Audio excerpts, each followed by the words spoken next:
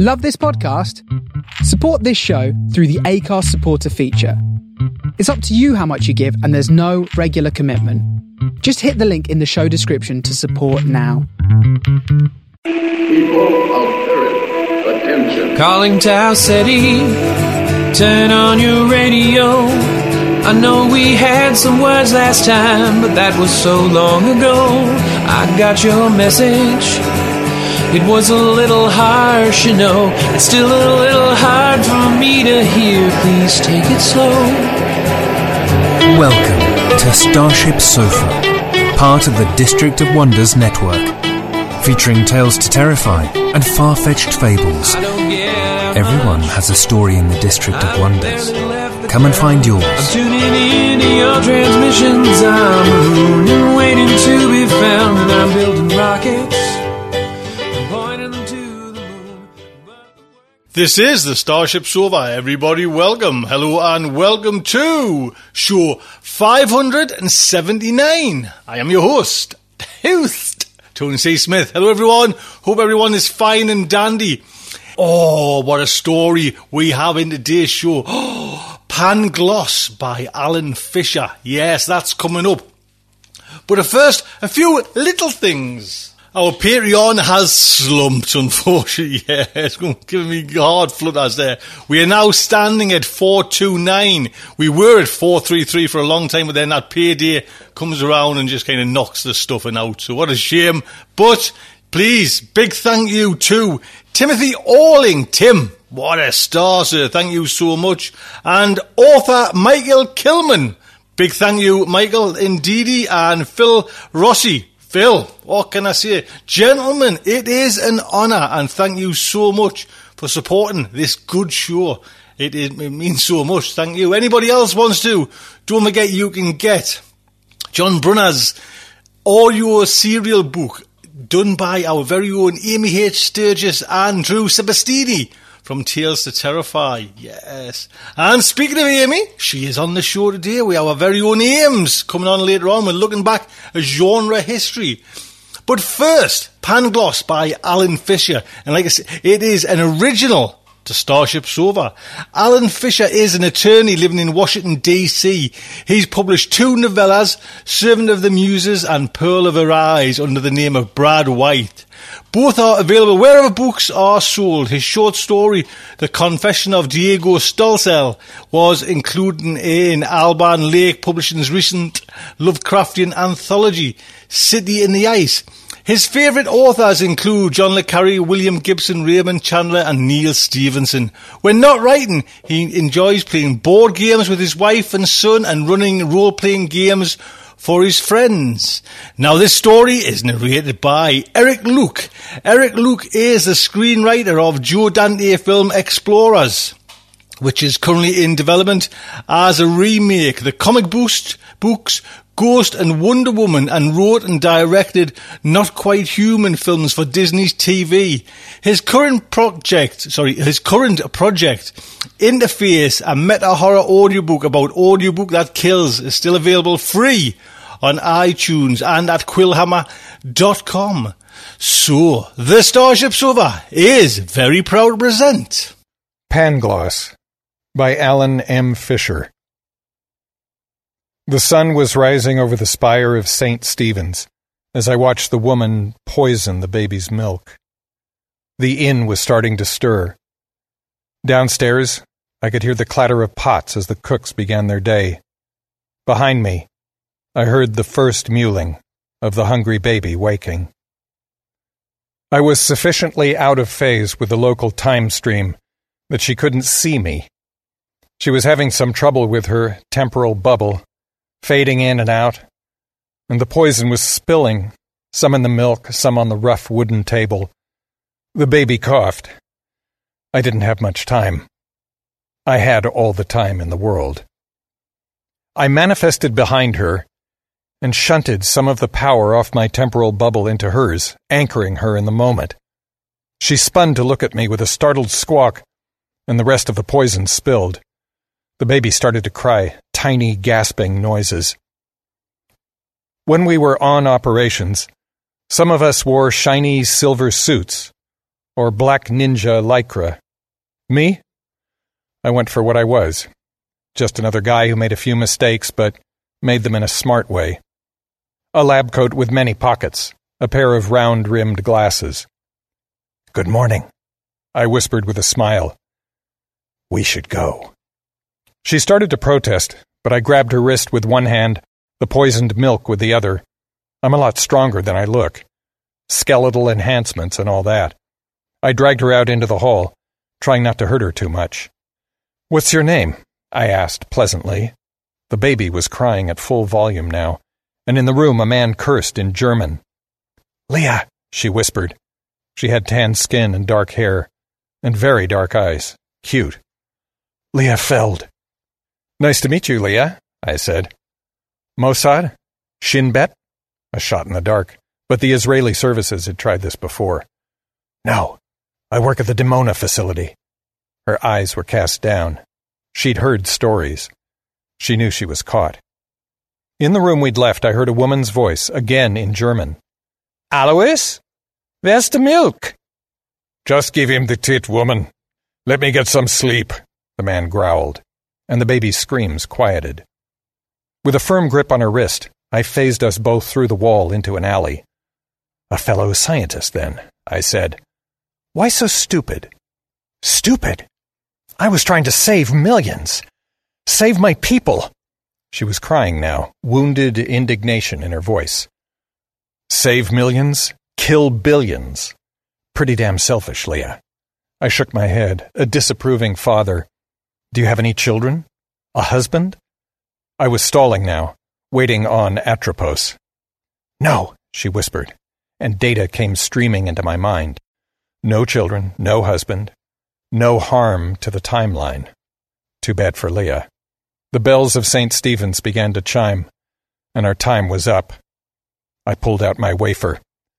"Sorry, Leah," I said, as I turned her strong force into weak force. Leah Feld began to dissipate, the forces that held her atoms together suddenly growing several orders of magnitude too weak to weave proton to neutron to electron.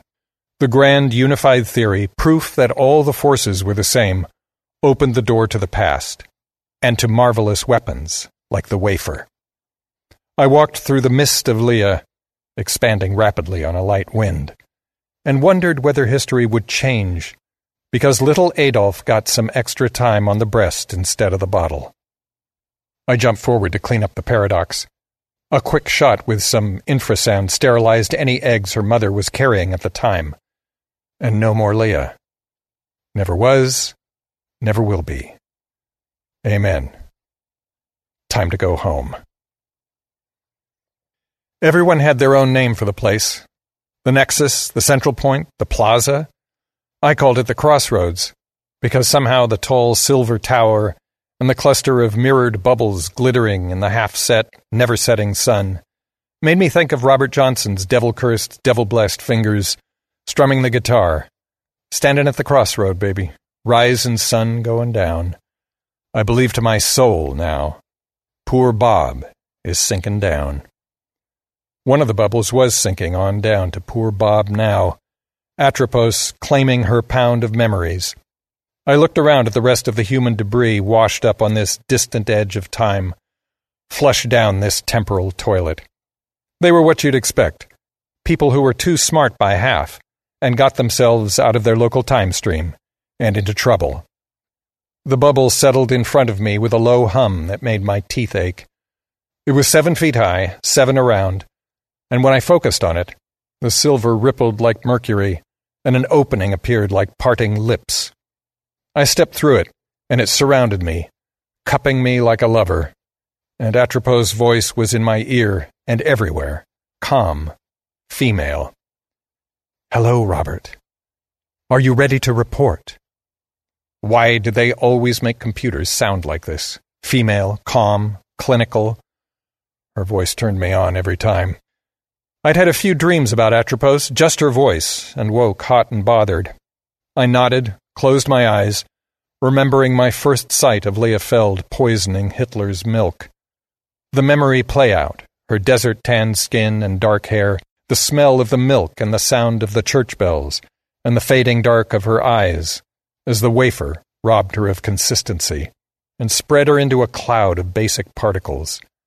Leah was telling me she was there to save her people, and I realized I was giving her Atropos' voice. "You didn't ask her how she did it, Robert," Atropos said. "That is standard procedure." "She was a one-off," I replied too quickly. I could see it in her eyes. She'd done the first thing she could think of. And the last thing. "And the last thing," Atropos echoed, stealing the thought from my head. "But it is standard procedure. I'd prefer not to see another lapse like that, Robert." "Yes, ma'am," I mumbled. "Thank you for your report, Robert. Good work." The silver parted before me, and I could see the crossroads, Atropos' tower gleaming, but I wanted to stay a moment longer, embraced by the silver with Atropos in my ear. "Atropos, can I ask you a question?" "Of course, Robert." "What happens if we let one of them kill Hitler? How do the timelines play out?" My mouth was dry. She answered immediately. She'd probably seen a dozen timelines play out. "If he dies late in the war, then a nuclear war between the Russians and Americans usually results within a decade. If he dies before he enters politics, then a weakened Germany usually collapses in the 1930s. "Thanks, Atropos."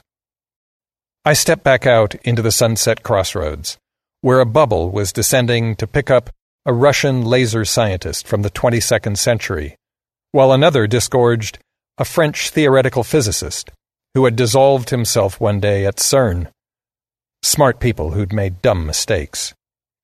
Some smart people realized they could make the same mistake over and over again if they'd survived the first time. Some of them thought they could go and change the past, and they ended up like Leah. Others just wanted to watch, like me, and they became watchers, or time cops, or past protection patrol, or whatever stupid name you wanted to give us. All the names were stupid. We were Atropos people, and whoever built her, well, I guess we worked for them. We didn't need uniforms, esprit de corps, any of that crap. Most of us hated each other, which suited Atropos fine because she always encouraged us not to talk to each other. As for me, it was a criticality accident. I was working on a new miniaturized warhead design for lightweight re-entry vehicles, started fiddling with the fissionables, and pop! A blue flash of Cherenkov radiation, and I was out of time. A few seconds later, I was back. With testing, I figured out how to mix certain levels of this and that, how to go forward and back, how to stay a while, whenever I was. Stupid, really, and I probably gave myself cancer. But I did have one smart thought. If I could do it, and do it by accident, someone else could too, probably on purpose.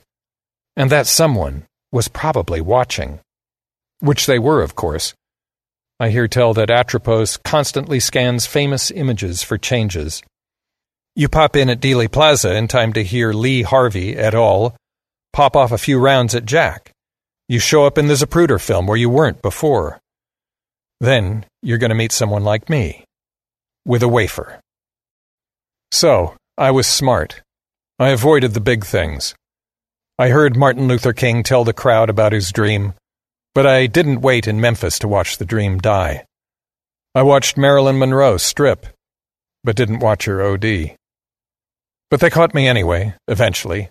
Tiny ripples I made magnified across the centuries until Atropos' antenna quivered. And then I got the offer.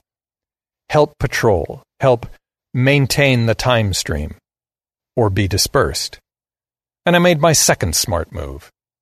To live, rather than to die. I walked quickly through the crossroads to get out from under the bisected sun. The 20th century dorm was a black block of straight lines that lacked all character. It could have stood, ugly yet unobtrusive, in New York, New Delhi, or Newfoundland, without attracting much notice except for the occasional sneer of disdain. Our masters were all-powerful. but apparently couldn't afford to hire a decent architect. Or maybe architects didn't fall between the minutes and end up at the crossroads. There were other dorms for other eras. They tried to collect people from the same relative time frame in the same place to avoid alienation, according to Atropos, but probably to make sure we didn't learn more about the future than we were supposed to, or to pollute the minds of the past. There were buildings for people from 10 centuries beyond my time and more, but I never saw anyone going into them. As I opened the door, I heard music and laughter coming from the bar.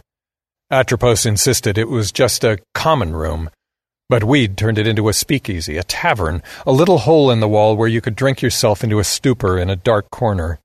It was neutral ground, the place we could all stand in without killing each other. I thought about passing by and just going to my room, but Leah would be waiting for me there with all her friends. Some drinks would kill the life in her eyes. I opened the door, and Iulia spilled out into my arms. She was 6 sheets to the wind already, smelled like a distillery had exploded next to a baby powder factory, and her normally severe bun had let loose into a Medusa tangle of dark hair framing her reddened face. Instead of pushing off of me, she hung onto my shoulders for dear life. "What the hell?" I snapped, getting ready to step back and let her fall gracelessly to the floor. She burped, a nasty flow of alcohol and gas. "Steve's getting erased, darling," she said in a Boris and Natasha accent.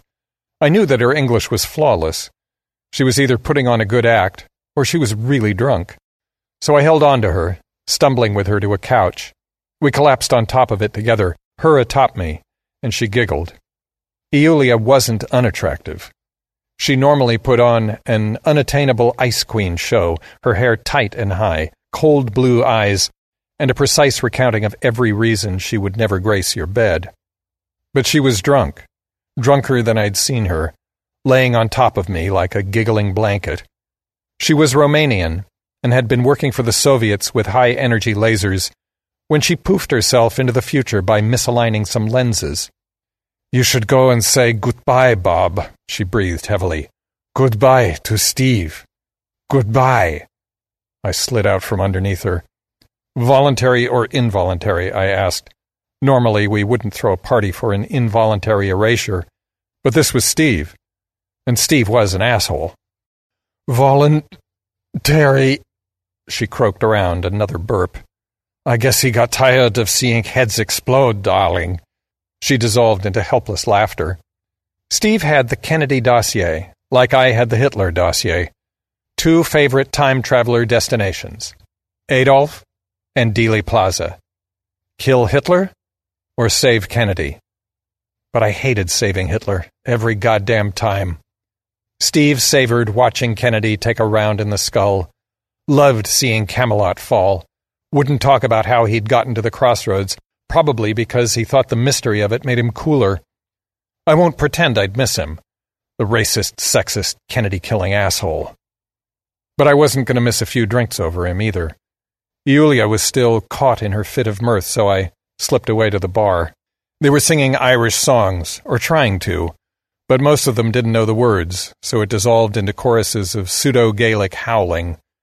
In the center of the room sat Steve, in his black suit, thin black tie, sunglasses, and black fedora over close-cropped blonde crew cut. The classic man in black, the archetypal government agent, come to hide the truth on behalf of power. I pushed my way into the scrum to the bar and grabbed 2 shot glasses of something brown. I downed one on the way over to Steve. He looked up, face a stone-sober blank. "Bob," he nodded in a toneless voice. "Hey, Steve-O," I said, flipping a chair around and sitting on it backward, because I knew it would annoy him. A slight flutter of his eyelid told me I had hit home. "I hear you can't take it anymore. You've asked Atropos to take you out. True?" I tossed back the other glass. "Yes," he said simply. I sat straddling the chair, grinning maniacally at him, waiting for more, but there was no more. "Well, Jesus, Steverino," I drawled. "You finally got tired of sitting on the grassy knoll? Seen enough pink pillbox hats spattered with blood? Christ, boy, I thought you were tougher than that." The music was loud. I didn't think anyone else could hear us. I guess not, he replied. The corners of his mouth twitched, perhaps into a smile. I mean, some of us can go and save Hitler every goddamn day without blinking, I snarled. Why was I pushing this? Steve was about to stop existing. Last chance to needle him. Yes, he replied, face back to neutral. Couldn't happen to a nicer guy. I spat finally to break the silence between us. I went back to the bar, and I knew the SOB cracked a smile at that one. I took 2 more glasses, tossed them down quickly, and felt the buzz begin to set my spine on fire. I stared down at my reflection in the bar and watched as my face got mean. The booze burrowed into my skull. I got another glass and started pounding on the bar. Shut up, I yelled. Everyone, shut the fuck up! The music kept roaring on, but I had everyone's attention now. I raised the glass over my head. A toast! A toast to Steve, the man who saves the world from the horrors of John F. Kennedy. People cheered and raised their glasses, and I downed my 5th shot. Maybe this time, Oswald will miss, I roared. Everyone fell quiet again, turning away from me, mumbling. Fuck you all, I muttered, and I walked out. Yulia was sleeping on the couch as I went to my room. She was whimpering in her sleep, twitching. I took off my lab coat and draped it over her as a blanket. My room was a suite, a living area, a bathroom, a bedroom, no kitchen. Atropos sent us what we wanted, even if we weren't sure what we wanted.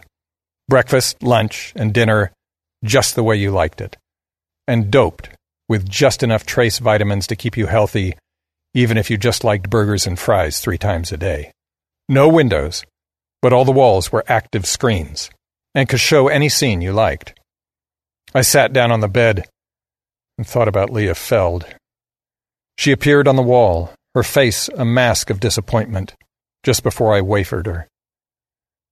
Print it out, I whispered, and the printer locked her face down on parchment. Atropos had warned me about keeping trophies of my kills, told me it was a sign of an unhealthy obsession. I did it anyway. I took my page of Leah and stuck it in a drawer with 100 other faces I had wafered and erased from the timeline. People who only existed in that drawer now. I stripped down for a shower. When I got out, feeling queasy, a small red light was blinking on the screen. You have mail. What is it? I said. Good evening, Robert, Atropos said. Standing there naked and wet, the cool air on me and her voice filling the room. I blushed and scrambled for some boxers. What's up, Atropos? I have a mission for you, Robert, she said. God, can't they leave poor Hitler alone for a night? I asked querulously as I threw myself on the bed. I need you to erase Stephen. You have access to the files you need. Good night, Robert. I closed my eyes tight and pressed my palms down on them until I saw patterns of light. Why me? Because you don't like him, Robert. I thought you'd enjoy the task. I opened my eyes, and the after-images danced. Yeah, you're probably right. A cold mist was falling on poor Bob, as I stood at the crossroads waiting to kill Steve. A misty morning in the mountains of Arkansas. Cold November, the only hint of the sun a gradual lightening of the sky. I'd read his file. I knew he'd come this way to school. To his segregated middle school here in 1944. Steve was 12. As good a time as any to erase him. One of the first questions I'd asked Atropos is whether we did more damage to the timelines when we started removing people. Who's to say that someone trying to kill Hitler wasn't also going to have the kid who cured cancer? As usual, her answers were a mixture of oracle and programming manual. But after I'd parsed it and thought about it, I understood. History isn't democratic. Timelines aren't egalitarian. And to put it quite bluntly, Hitler or Kennedy are a hell of a lot more important than you or I. Erasing Steve is a blip. Just another kid vanishing into the mists of Arkansas in the chill autumn of 1944. Timelines would move on. History would slap a Band-Aid over the paradox. I'd had Steve's whole life splayed out in front of me with all the dignity of a flayed frog. Abusive father, angry that he wasn't man enough to go fight in the war, angry that his wife was dead. Poor school record. A few early run-ins with the sheriff, starting fires, skipping school. A dumb kid on his way down to obscurity. Until he beat up a black guy, beat him bad, and instead of sending him to prison, they sent him to the army. So he could be standing just a little too close to a nuclear bomb set off in the high open deserts of Nevada. A blast that blew him into infinity. His own disappearance, his first cover-up, the army trying to hide that they'd vaporized one of their own. No wonder he hid the truth from us. We were the best minds of our generations, and he was a hick from East Bumfuck, Arkansas, who got blown out of sync by his own government. Like I said, Steve was an asshole. And here he came now, out of the mists, in overalls 2 sizes too big and more patch than denim, cast-offs from his father, battered books tucked under his arm. His shoes were in even worse shape, and he cursed as he stepped into the cold puddles. He was looking from side to side, looking into the falling mist, but I was all but invisible. He reached the crossroads and stopped. I stepped out of the mist in front of him and lowered the wafer. He looked at me with a fierce light in his eyes. There were fresh bruises on his face. He looked so damn young, but not innocent at all. "Did Atropos send you?" he asked. I froze, parts of my brain misfiring furiously. "What did you say?" "You're here to kill me for some bitch named Atropos," he said. He had a deep southern drawl that he must have had to fight back as an adult. The man in black has no accent. "You can't know that," I sputtered. "There's no way you can know that." He sneered. "I'm supposed to tell you that it's all a lie. It's all a big fucking lie. You can't believe anything she says." Who told you that?" My brain was coming back online slowly. "Well, there was a letter on my pillow this morning. From me. To me." His face softened a bit in wonder. "Things that only I would know. Where I buried the Campbell's dog. What I did to it. It said Atropos would send someone to kill me today, at the crossroads." My mouth was parched, metallic, and I gulped in the damp air. "Anything else?" "No." His gaze locked on my eyes, and he dropped his books in the mud. "Now, you gonna do it or what?" "I guess I am," I replied, centering the wafer on him. "You ready?" "Sure am," he said, sticking out his chin. "Hang on. Are you Bob?" I nodded. "One more thing, then." He raised both his middle fingers at me. "Fuck you. And—" I fired. Young Steve joined the Arkansas mist, spreading out among the hillsides where he'd been born. It's a movie you've seen so many times you can say the lines right along with the actors. Nellie Connolly turns around. "Mr. President, you can't say Dallas doesn't love you." Jack smiles and nods. And up on the 6th floor of the school book depository, Lee Oswald, his middle name not yet part of a totemic mantra repeated ad nauseum by the powers that be, holds his breath, like the Marines taught him to, and takes aim. On the grassy knoll and atop the Daltex building, scurrying through the sewers and lining the roofs around Dealey Plaza, Schrodinger's gunmen collectively inhale, waiting for the sound of the first bullet, waiting to see if they need to take the shot to finish the job. And Atropos watches it all. The limo makes the turn from Houston to Elm, and Oswald's finger tightens on the trigger. On cue, the intruder puts his hand on the door and prepares to lunge in, to disrupt the first shot, to make sure there aren't any more. And I reach out of timeless space and grab him, pulling him out of the flow and into the ice. I get a name, a reason, and a method, manipulation of superstrings, relatively advanced. Atropos tells me that she'll handle the paradoxes, and I disperse another damn fool who thinks he can save the future by saving John Kennedy. I come back into the local time stream just at the moment of the first shot, which catches Kennedy just below the neck, travels on to shatter Governor Connolly's wrist. Jackie knows something is wrong. She's starting to turn to Jack. But most of the people in the plaza are still cheering as Oswald ejects the brass and reloads. Atropos is pulling Steve's death out of my head, and for the first time I'm fighting back, just a little, hiding the most important fact, that he knew I was coming. "Thank you, Robert," she says. "Is there anything else you'd like to report?" This is your chance to come clean, Bob, to be honest. "Nope, that's it," I reply. "You seem guarded, Robert," she says. "Did this assignment trouble you?" I swallow. "A little. He was one of us." "He was tired, Robert, and you did him a mercy." The silver sphere ripples a little. The interview is ending. "I guess so. Can I ask a question?"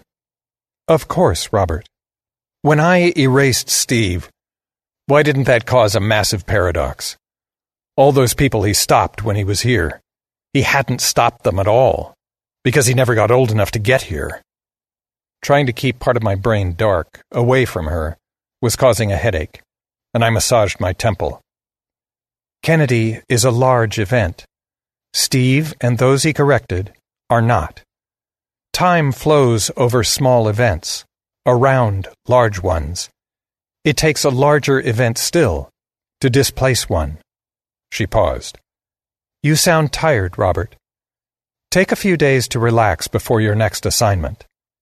The sphere parts, letting in the red sun of the crossroads. I blinked and shaded my eyes. "I'm off, Hitler." A feeling of relief washed over me. Someone else could take that burden on. "Yes. I need you to handle the Kennedy matter."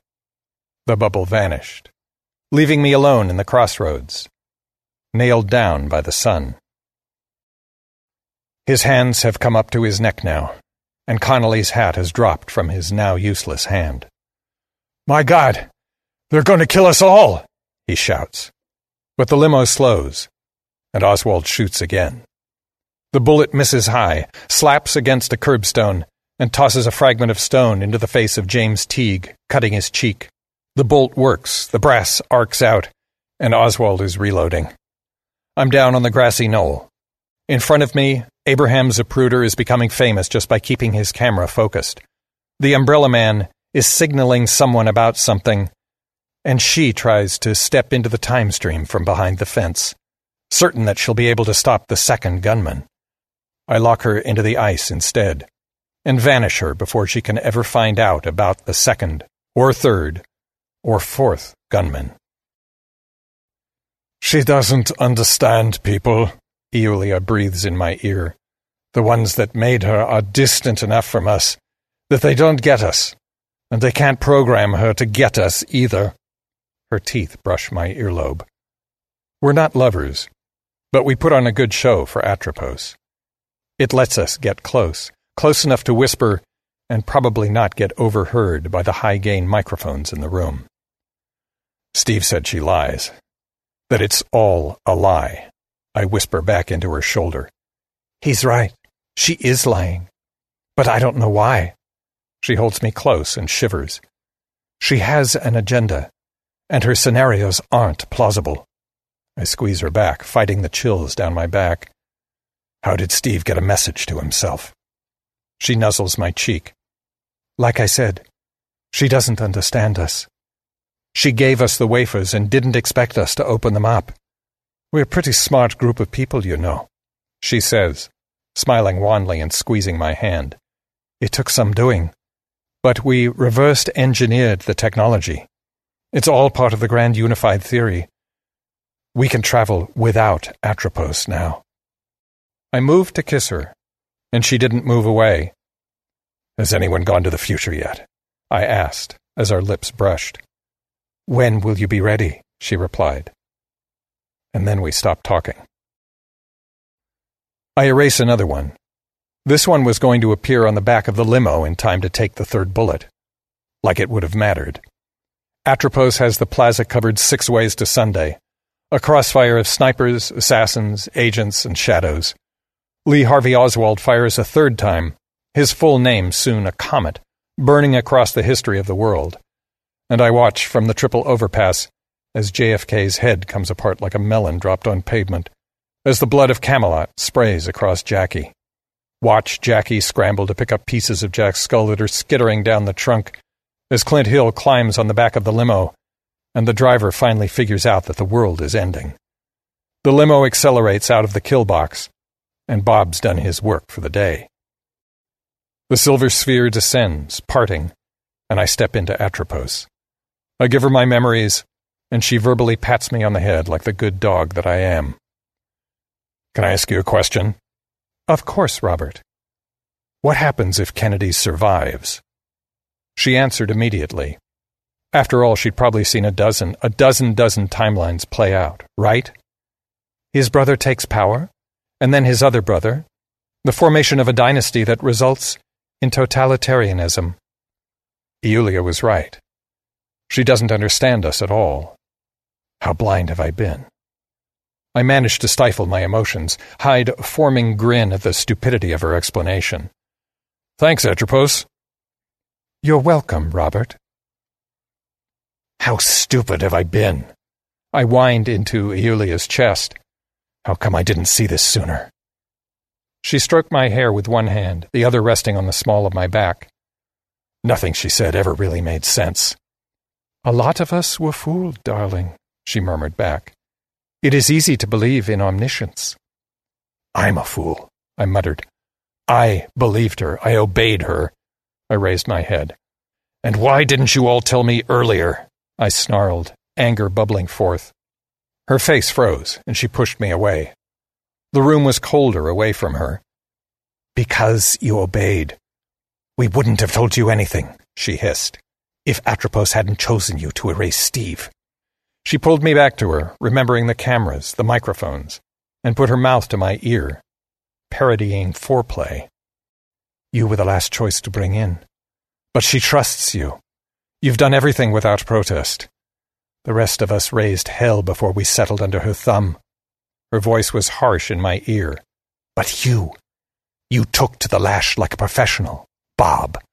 She bit my earlobe hard. Like you wanted to be her slave. I just wanted to believe in her, I said. I know. Her voice softened, and the pressure of her teeth was replaced by the moistness of her lips. The dorm for travelers from the 24th century was empty, sterile, and cold. No one's ever been here? Never, Iulia responded. It's a fake, a Potemkin facade. For us. The buildings for everyone from the 23rd on are empty. The time machine sat in a larger room, probably a putative common room. It lacked the spectral elegance of Atropos' shimmering bubbles, but it was clearly a human creation, pieces and parts cobbled together from cannibalized wafers, or smuggled in from the past. And this thing works? I asked. She smiled. The equations work. The equipment should work. If the equations are right, she ended with a shrug. Why me, then? Steve could have gone. I walked around it, touching parts and dials, pulling back 2 frost-burned fingers. God damn, I said, as I shoved them in my mouth to warm them. Liquid nitrogen, superconductivity, lasers, masers, gravity lensing, nanotech. Our beautiful machine, she said, with more love in her voice than she'd ever had for me. She trusts you, Bob. She doesn't watch you as carefully. Her resources are finite. You have the best chance to get there and get back. Get where? We're shooting for the early 23rd, maybe around 2301 to 2310. Find out why no one falls from there, Bob. Atropos people must have built her around then. They must have gained control of time around then. Find out what they've made of the world. She motioned to a chair, a simple piece of black plastic, stolen from the common room. "Sit," she commanded. I obeyed. Why not? Poor Bob always obeys. The plastic was cold from the nitrogen. She knelt in front of me. At least I'd have a nice image to die with if everything went wrong, and reached under the chair and pulled out a pair of straps. "Hands at your sides." I obeyed, because Bob always obeys. She put one strap around my chest, pulling my arms against my side. The release catch, cold, was next to my left hand. She knelt again and started binding my legs. "If I had known this was your idea of a good time..." She stood again. "We need to minimize the space you're taking up, just in case you come into a tight area." Her face was grim, worried, but she did lean in to give me a kiss. She slid a wafer into my belt. "Just in case." Then she pulled down a pair of goggles over her eyes and walked out of my line of sight, somewhere behind the machine. Yulia, don't I get goggles?" The temperature was dropping. Frost was forming on the chair. "Yulia," I called out. The machine, the air around the machine, was beginning to throb, as was my head. Atropos bubbles never gave me a headache. Lights began to sparkle in my eyes, intra-optical fireworks detonating to a sudden symphony of pain in my jaw and the back of my head. There was no time machine, I realized. There was no conspiracy. Yulia worked for Atropos, a honeypot to lure in fools like me, and Atropos was going to erase me now. Painfully. No mercy. Steve got mercy. Hot needles started to form in the center of my head and push out, burning holes through gray matter. "Yulia!" I screamed. Or at least I think I screamed, because my voice came out the flavor of cotton candy, and the light left scratches on my skin, and I could hear the throbbing of the beautiful machine as fire and ice on my skin. A stray thread of poor Bob Johnson ran through my shredding mind. The music smelled like burning lavender. But these evil-hearted women, man, they will not let me be. The sound of the light grew overwhelming, a weight on my chest. And then darkness. When I woke up, it was mercifully dark, except for the stars drifting high above, their light falling down on me in blues notes. Maybe this time jump had shaken the hellhounds on my tail. The ground around me was littered with broken trees. The coolness of the release catch was mercy in my hands, and I unsnapped the binding on my chest. I tried to stand, and pitched forward. Straps on the legs, Bob. I fumbled them loose and then stood. The beautiful machine was here with me, hissing slightly, off-gassing nitrogen. I had a half hour before it went back to its own time. Not much time to realize the future. I took a few steps and kicked up ashes. Low clouds were scudding by, tossing the stars into a game of peekaboo. The drifting stars. It took a moment to realize that this wasn't some artifact of my burning eyes. The stars were moving, or at least some of them were. I recognized the grand W of Cassiopeia, the Queen of Heaven, regal and still. But other lights were cutting across her, moving in stately patterns from east to west. As a child, I once stood on the roof of my house and watched the International Space Station fly over after sunset, her solar panels burning from reflected sunlight, a brilliant star cutting across the sky. The drifting lights, east to west, objects in orbit. My eyes fell back to Earth, and I realized the trees were all lying in the same direction, pointing away from a shattered skyline to the north. I wasn't sure what city it had been. Maybe New York, maybe London, maybe Peoria. But it was broken now. But those lights in the sky? Maybe we'd gone into orbit after some war. Is this what Atropos was trying to protect us from? Was the perfect timeline one that ended in a war that drove us to orbit and beyond? I checked my watch. 28 minutes. Enough wool-gathering, Bob. I started to move toward the skyline as a break in the clouds let the moon shine through. It had new craters, black smears scattered here and there among clusters of lights. Despite the devastation, I smiled. We'd done it. As a kid, I wanted to go to space. I wanted us all to go into space. The naive covered wagon to the stars. It had taken some sort of global catastrophe, But we'd done it. The moon leered down, dotted with the lights of our new cities, and I made my way through the ashes and the pickup stick forest. Iulia and the others had it wrong. Atropos was trying to save this grand future. The hell with the Earth. Give me the stars. Kill Kennedy to end Camelot, and drive Johnson and NASA to the moon. Save Hitler to ensure World War II, the V-2 rocket, and von Braun building rockets on the ashes of the crematoria. God, they'd be happy to hear this, to end the paranoia and fear, to realize that everything we'd done was right. Ahead there were some lights, a crossroad, a building, squat and faceted, half a buckyball embedded in the ashes. Life. Someone that would know something. There were machines stuck in the ground, pumping and grinding, pulling life blood out of the earth. It took me a moment to find the door, stuck high in the dome. I picked up a piece of charred wood and tossed it at the door. It landed with a dull thud. The moon disappeared behind the clouds, and the stars started to wink out. Then the door opened. I'm not sure which one of us was more frightened, it or me. But I do know which of us moved first. It was half insect and half plant. It was iridescent in the lights from the dome. And when its many eyes fell on me, it started to sing in alarm before I blew it into smoke with my wafer. The wind picked up the smoke and the low clouds and tore them both away, and above I could see those lights again, carving the orbits over the ruins on Earth and Moon. I fought down vomit and staggered over to the dome. It took some work, but I climbed up to the door in the side and looked inside. Machines, lights, displays, but nothing I could understand. Nothing human was here, had ever been here. I made my way back to the beautiful machine and strapped myself in to return to the crossroads. Now what?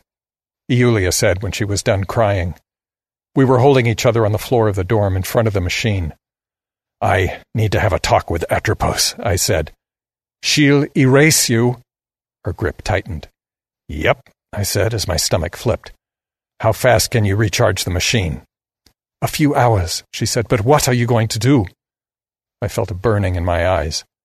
I gave her everything, Iulia. I gave her my soul. I'm going to get some answers.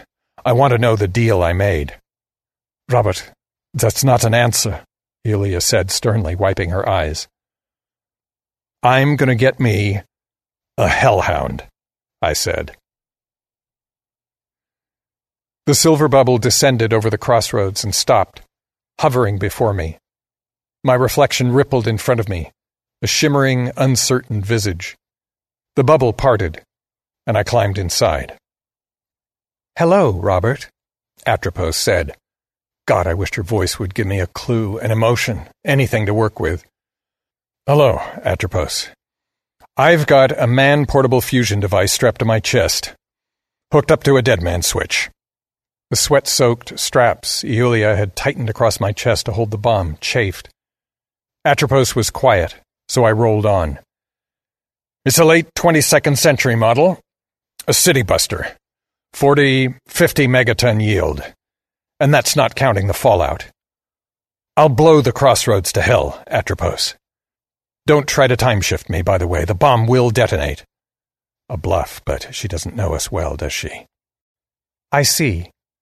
I'll have you erased, Robert, she said with no change in her inflection. Can I ask why? I want some answers, Atropos, I started, but she cut me off. You're not the first to try something like this, Robert. But I am disappointed. Was there some emotion there? I'm sorry, I said automatically. But I have to know the truth. No, you don't, she said. You will be erased. Maybe, I said, as my throat constricted. What would erasure feel like? Anything? Maybe not. I've made a pretty damn big ripple in the time stream. I'm not sure you can erase me without causing further damage. And if I'm erased, well, I shrugged. Boom. Another pause. The bubble began to move. What have you done, Robert? Either she could fix it all or not. No more secrets now. I dumped the plans for the wafers on the internet in the early 21st century. 1 million people can build a wafer now. Humanity will have the grand unified theory and time travel a few hundred years early. The bubble came to rest, and the lips opened up, spitting me out at the top of her tower. Tell me the truth. I've saved Hitler and killed Kennedy for you. I've erased hundreds of earnest little fools because you told me I had to do it to save a timeline that ends in Armageddon and aliens. I wanted to scream, and I wondered if the bomb would detonate if I stroked out. She was beautiful, lovely, spinning spheres, flashing electric, and a gentle blue glow, like Cherenkov radiation. Pure and sterile, and forever in motion, carving orbital arcs of her intelligence in silver space. I loved her. Who made you, Atropos? The formers and shapers, she said, and up here in her core, her voice was magical, resounding, like standing in a bell. You're not human, I said, realizing how stupid the statement was the moment it left my mouth. You've been protecting their timeline, not ours, I said. I would have yelled it, but it would have been sacrilegious here, in her cathedral. All you know of us is what you sifted from our ashes. That and what you sent into space. They came to your planet following the carrier waves of your civilization. Lucy Ricardo and the Super Bowl, the Brady Bunch and Lost. Robert Johnson. I know he's a favorite of yours, Robert. When she spoke, lightning flashed between the spheres, and the sweet smell of ozone tickled my nose. They came in ships you humans could barely see, and they blasted you off your planet. They were shocked when the first of you reappeared after they'd wiped you out. Time travel. So they made me to watch your timelines, to make sure it wouldn't happen again. I've dispatched agents, Robert. Your grandparents are dead. You will be fading soon. Maybe, I said. Or maybe the wafer plans will be taken seriously. When your makers arrive, they'll meet a humanity that's mastered the wafer and the timelines. They won't find one little planet alone in the black. They'll find an empire. Maybe, she conceded. You'll be fading. You'll be the timeline that never existed. All of this gone. The crossroads will sink into the earth. Perhaps, she said. So, I guess we sit here. Until one of us vanishes? I fingered the detonator in my hands. I suppose so, she replied. Or both of us do. Somewhere in my head, I could hear poor Bob Johnson's high-pitched whine. Hello, Satan, I sung in a whisper. I believe it's time to go. What was that, Bob? She asked. I said goodbye. As I pushed down on the button, she was starting to say something. And I think, in the first shake, as the fusion began, I could see through her silver tower to the frozen sun, caught halfway between rising and setting. And there you go. Big thank you to Alan. Alan, thank you so much indeed. Oh, man, thank you. Oh, fantastic. And original as well. That's brilliant. And Eric, what can I say, sir? Eric, it is an honour to have you. Your voice just, man, takes you away from all the crap in the world and just delivers a story like that. Eric, thank you so much.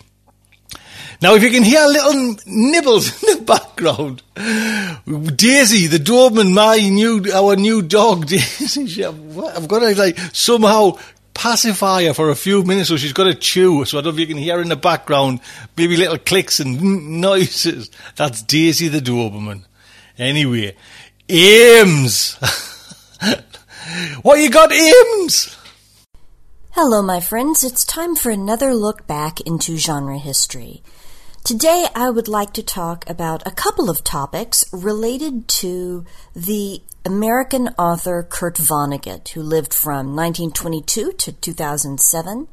I'll admit I am a fan of Vonnegut's work. I started reading Vonnegut fairly early, and I continue to return to him to read books of his I haven't read, but also to reread books I have read.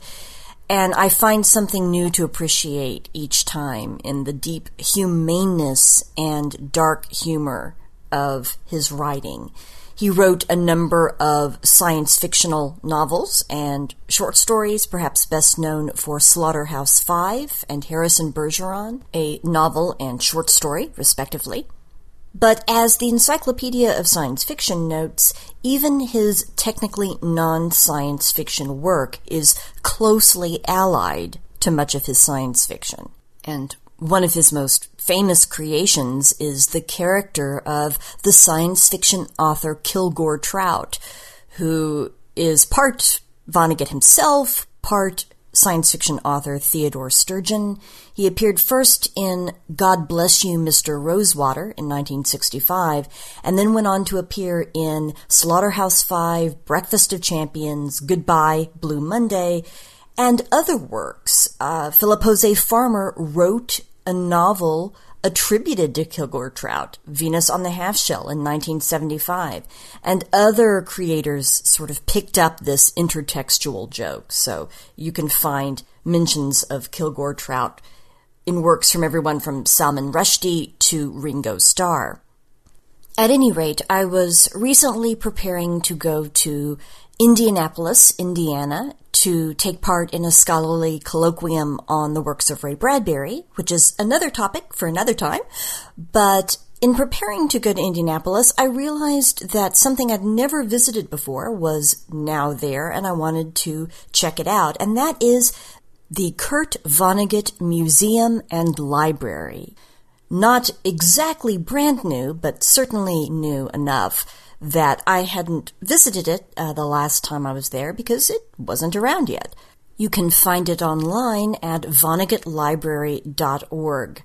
All right, so the museum has been in existence since 2011, and I discovered, unfortunately, it no longer has the lease on the property where it had been for these last several years, but there is an active search going on for a new location, and in the interim it has a temporary presence at the Circle Center Mall. It's worth visiting if you're in Indianapolis, and if you're not, the website is worth visiting, and I hope that the museum and library will have a new forever home, or at least long-term home soon, so it can continue its fight against censorship and its support of language and visual arts education. There are some really impressive programs and outreach activities that the museum is a part of, including a literary journal and school tours and partnerships and hosting exhibits and art shows and guest speakers. So, interesting and worthwhile stuff. And again, you can find the museum and library at vonnegutlibrary.org. And this brings me to another Vonnegut-related topic. To get myself into the Indianapolis mood, I read a 2015 dual biography of Kurt Vonnegut and his older brother Bernard, or Bernie Vonnegut, called The Brothers Vonnegut, Science and Fiction in the House of Magic by Ginger Strand.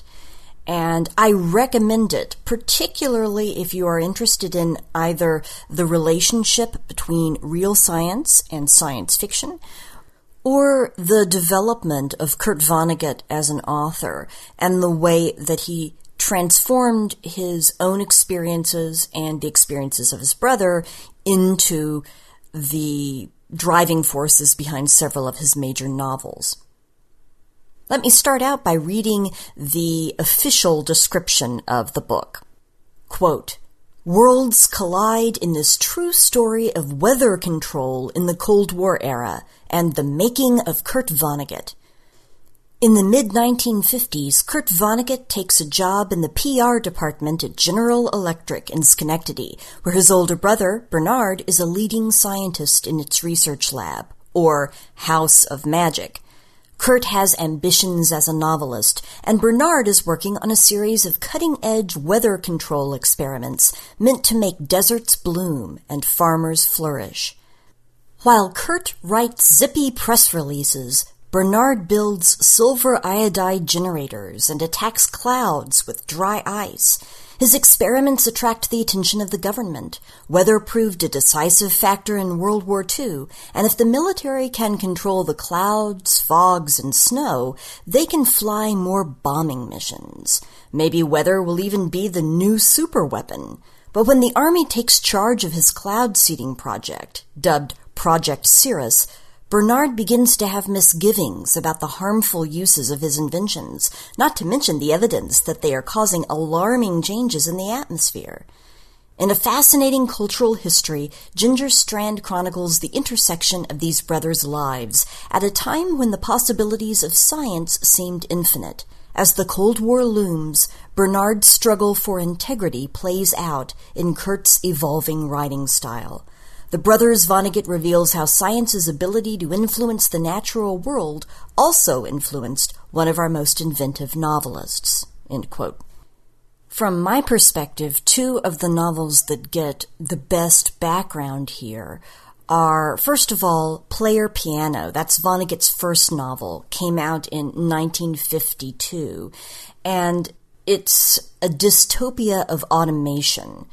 And you can really see how the time Kurt Vonnegut spent at GE trying to put a positive spin on what was a punishingly dehumanizing and demoralizing experience for him in the conformity of what really was a machine itself, the entirety of General Electric. And a lot of this is not just up to General Electric, but it was also because of the sort of partnership of General Electric and the U.S. military in the Cold War context. And so you see in Player Piano this near-future society that's almost totally turned over to machines. Not just automated production, but also automated decision-making. And how this mechanized society stratifies even further into the people who keep things running, the engineers and the managers, and those whose work and skills and whole reason for being in society seem to have been replaced by the machines. Now, at Vonnegut's own admission, there's a lot of previous dystopias, Yevgeny Zamyatin's We and Aldous Huxley's Brave New World, for example, in Player Piano. But this book, The Brothers Vonnegut, really shines a light on how the focus on industrialization and the rhetoric of General Electric and big companies like that was specifically, achingly relevant in that moment in U.S. Cold War culture. Another of Vonnegut's novels that comes into clearer focus through the reading of the Brothers Vonnegut is Cat's Cradle, which came out in 1963. It's his fourth novel, and it's about science and technology and religion, a lot about the arms race, again, a very strongly Cold War topic. And one of the main characters is a scientist who has created something called ICE-9, and this new invention is capable of bringing about, well, the end of the world. And you can see how not only his concerns about the nuclear arms race, but also his sort of up-close and personal, Kurt Vonnegut's that is, views about his brother's work, essentially being wrested away from him, commodified, weaponized, deeply informed this novel. Both Vonneguts watched the turn from trying to understand better the way the universe worked to, yes, and how much money can we make from it, and more importantly, how many people can we kill with it? And that obviously left a powerful impact on both of them. And you can sort of sense Kurt Vonnegut laughing through his tears as he's writing these satirical, darkly funny, and deeply disheartened works. There's some good stuff in this book as well about Kurt Vonnegut's own experience being there at the firebombing of Dresden during World War II, and how that would ultimately inform perhaps his greatest, certainly his most well-known work, Slaughterhouse-Five.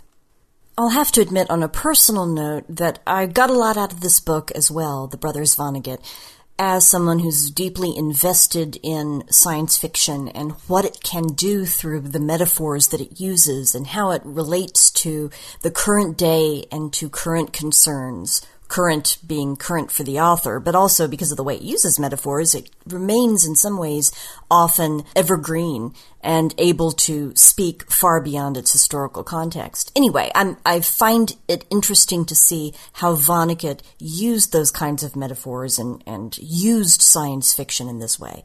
But I'm also the sister of a scientist, and my sister's work does overlap to a certain degree with Bernard Vonnegut's work. Certainly there's a lot of areas of intersection. And so it kind of got me in the feels to see how these siblings were interested in the same issues and yet kind of came at them differently because of the way their minds worked and because of the training that they had. So I found that to be kind of fascinating. Oh, and speaking of training, going back to Vonnegut's Cat's Cradle, Vonnegut had been in the University of Chicago's anthropology program at the master's level, and he couldn't get a topic for his master's thesis approved. And then, later, in 1971, the University of Chicago decided to award Vonnegut his master's degree in anthropology for his novel Cat's Cradle, which is, I think, quite interesting in itself. Well, I have wandered around here a bit. Let me recap. Let me first suggest that if you are new to Vonnegut, well, you might want to read some of his work. And if you are new to Vonnegut, you might also get a lot of useful background information from reading The Brothers Vonnegut, Science and Fiction in the House of Magic, by Ginger Strand. And if you're not new to Vonnegut, if you already like his work, I also strongly recommend The Brothers Vonnegut, which, aside from being fascinating history in and of itself, provides some very useful context and insights on Vonnegut's work. And I would also encourage everyone to check out the Kurt Vonnegut Museum and Library. If you're in Indianapolis, drop by its temporary location. If you are online, check out VonnegutLibrary.org. And I will leave you then with one of my favorite quotes from Kurt Vonnegut. I'm taking this from Man Without a Country. Quote, "The arts are not a way to make a living. They are a very human way of making life more bearable. Practicing an art, no matter how well or badly, is a way to make your soul grow, for heaven's sake. Sing in the shower, dance to the radio, tell stories, write a poem to a friend, even a lousy poem. Do it as well as you possibly can. You will get an enormous reward. You will have created something." End quote. And with that, I will see you again soon for another completely different look back at genre history. I look forward to sharing it with you. Thank you. Hi, thank you, Amy. You are a star. Thank you so much indeedy. And like I say, Amy is doing the Patreon, the audiobook, the serial audiobook classic from John Brunner as well. She's introducing that.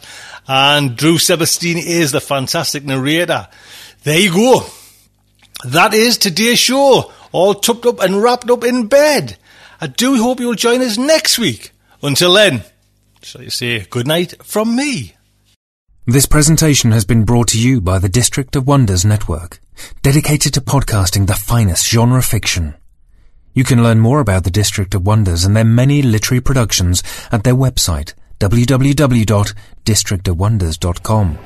Thank you for listening.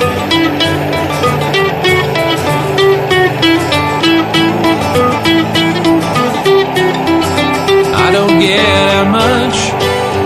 I've barely left the ground. I'm tuning into your transmissions. I'm marooned and waiting to be found. And I'm building rockets, pointing them to the moon. But the work is going slowly, won't get to you anytime soon. Can you reach me? Is my signal getting through? Turn on your radio, I wanna talk to you.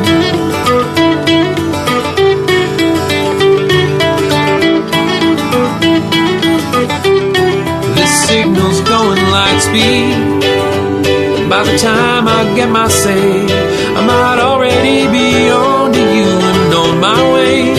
But you're so far from here, and at best I'm moving slow. So I'm waiting on your call at home with nowhere to go.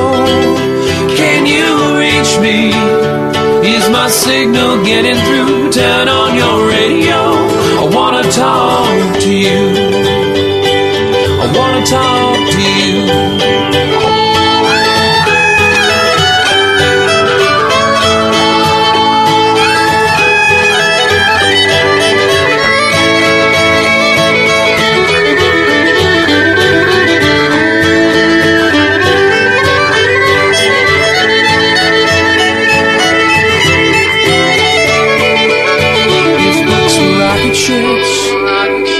I'd be on my way.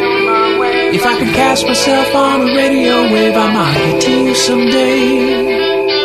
If books were rocket ships, I'd need only the will to fly. I'm still building word by word, and I'll get out there by and by. I'll get out there by and by. I'll get out there. I'll get out there by and by. I'll get out there by and by.